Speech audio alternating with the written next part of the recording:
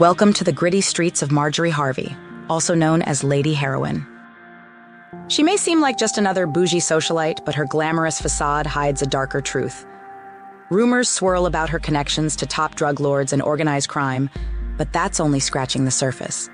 This ain't no sugar mama situation. Marjorie was more than just a pretty accessory to her man. She was a mastermind in this dangerous game, earning her infamous nickname. But let's not forget about Steve Harvey. Rumblings suggest he was just a pawn in Marjorie's rise to power. See, she didn't just dabble in drugs. She had ties to a whole other world where money and power reigned supreme, and it doesn't stop there. Turns out Lady Heroin was involved in espionage too, using her charm and street smarts to gather secrets from high-profile individuals. Now, you might be wondering why we haven't heard about any of this before. Well, when you have money, power, and fear on your side, people tend to keep their mouths shut. But not us. We ain't afraid to dig deep and expose the dirty dealings of Lady Heroin. So buckle up for this wild ride through the seedy underbelly of Marjorie Harvey's empire. But don't worry, we'll guide you through every twist and turn. And don't forget to hit that subscribe button for more shocking revelations. This ain't no fairy tale. It's a gritty urban crime story, and we're just getting started. Let's dive in. I just had a moment. And that's me and my wife's song too. I met her 86, 87 when the song came out. Then God gave her back to me in 2005. I put her name on the back, man. You understand me. That's mine right there. Yeah, I own you and you own me.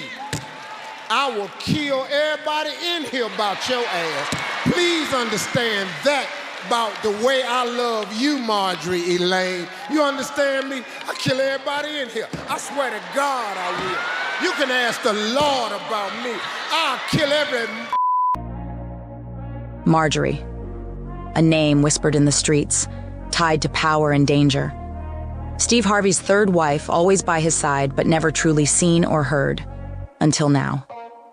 Her past is shrouded in mystery, a dark tapestry of drug dealing, deceit, and betrayal. The Queen of Memphis, hopping from one kingpin to the next, until she found herself at the heart of one of the city's biggest busts. But somehow, she slipped away, leaving behind the ruins of her former lifestyle. Now living a life of luxury, far from the gritty streets she once ruled over, Marjorie has it all. But how did she go from drug lord's consort to securing Steve Harvey's back?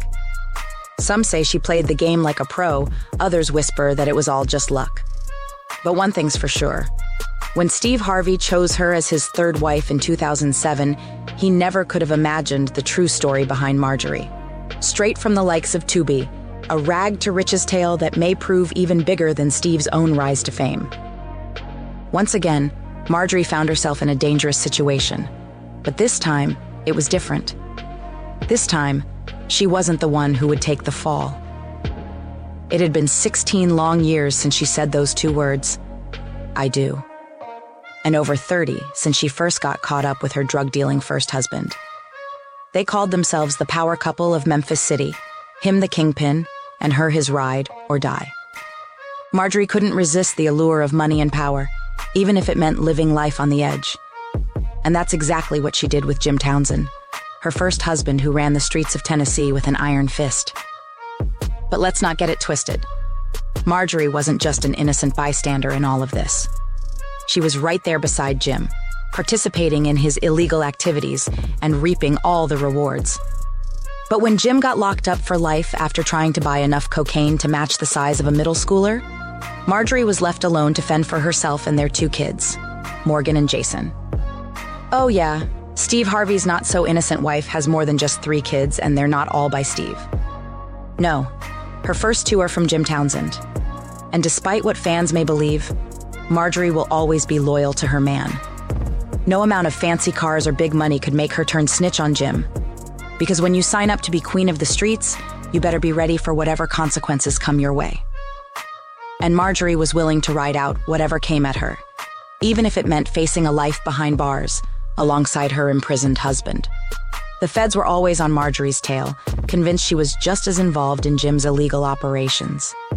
They even threatened to arrest her if he didn't give up the goods. But Jim wasn't willing to sacrifice his ride-or-die chick, the mother of his kids, for his own freedom.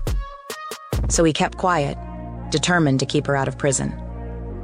But after 30 years of loyalty and silence, Jim had enough. He couldn't take it anymore. When Marjorie tried to finesse herself into a rich man's heart and keep their kids away from him, that was the last straw. He was ready to spill all the secrets they had been keeping under wraps. And boy, did they have some juicy ones. First up, Marjorie's second husband and cousin, allegedly, of her first, Darnell Woods. He wasn't just any old drug dealer. The man was a kingpin in Memphis, Tennessee, running with his brothers and other family members in the notorious Memphis mob gang during the height of the crack epidemic. With their slick operations at car washes and nightclubs, their infamous martini room became a hotspot for ballers, athletes, and anyone who wanted to get in on the action. And Marjorie just couldn't resist that fast life of drug money and power. The Memphis mob was on top, raking in cash and living the high life. But their empire came crashing down when they were busted for a laundry list of charges, including drug trafficking. Darnell, one of the mob's leaders, had a good run until he met the same fate as his alleged cousin Jim. But before that, he and Marjorie had a daughter together and even got married. However, Marjorie couldn't resist keeping in touch with Jim behind Darnell's back. After all, he was the father of her kids. But things changed once Steve came back into the picture. Marjorie divorced Darnell and Steve saw his chance to win her over. Despite already being married to another woman, Steve was determined to make Marjorie his. He had made it big with his own TV show and felt like he could finally take care of someone like Marjorie. Marriage didn't stop him from pursuing the love of his life. And while Steve may give out relationship advice on his talk show, he wasn't following it in his own life. But this isn't just some daytime drama. It's an urban crime story filled with betrayal, greed, and power. And Steve's pursuit of Marjorie may just come at a price, both for him and those around him. Don't let your wife stand in the way of true love, fellas. Just ask Steve Harvey. He'll tell you his truth. She was blindsided by the betrayal of her husband, a notorious drug kingpin. But that's not all. Mary's son, Winton, had been turned against her by Marjorie, who is now playing stepmother to him while pushing his real mother out of the picture. It was a major power move. Steve's trusted bodyguard, once a reminder of happier times with Marjorie, urged him to make a call that would change everything. And before long, they were back together and taking things to the next level. But Marge wasn't one to be tied down to just one man. Rumors swirled about her ties to another kingpin, Big Boom himself. But Steve didn't care. He was head over heels for Marjorie, and had been for 16 years. However, his ex-wife Mary saw through the facade and called it like she saw it. Let's review. Marjorie was married to 2 drug dealers before getting with Steve's bodyguard and finally securing her spot as Mrs. Harvey in 2007. Looks like Lori learned a thing or two from her mama, who Jim Townsend, Marjorie's first husband, reveals was no stranger to hustling and finessing men. After serving 26 years in prison on drug charges, Jim spilled all in his book, Snakes in the Garden. And trust us, it's a wild ride you won't want to miss. Just listen to this excerpt. The sight of Morgan always brought joy to my heart. She was truly the apple of my eye, and the only reason I hadn't killed her mother.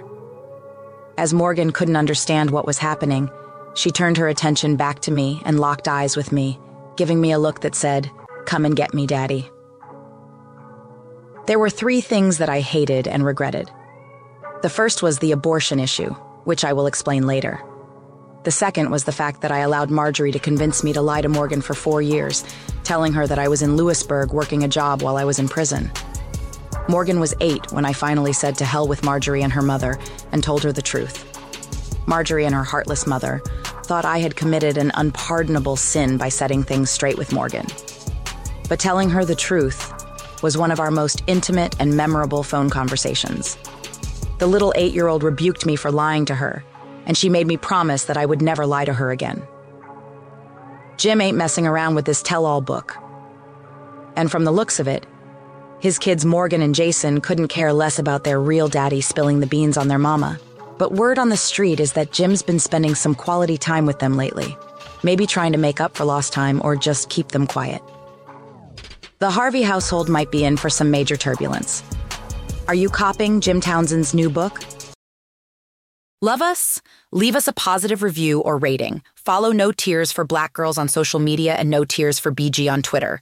Be blessed. Be loved. Stay safe. How do you improve one of the most durable and reliable engines for OEM equipment? If you're a John Deere engineer, you wipe the slate clean and design new engines using the best features from your existing line and add entirely new technologies that take your OEM engines to the next level. To learn more about John Deere's clean slate approach to engine performance, take a closer look at johndeere.com/progress.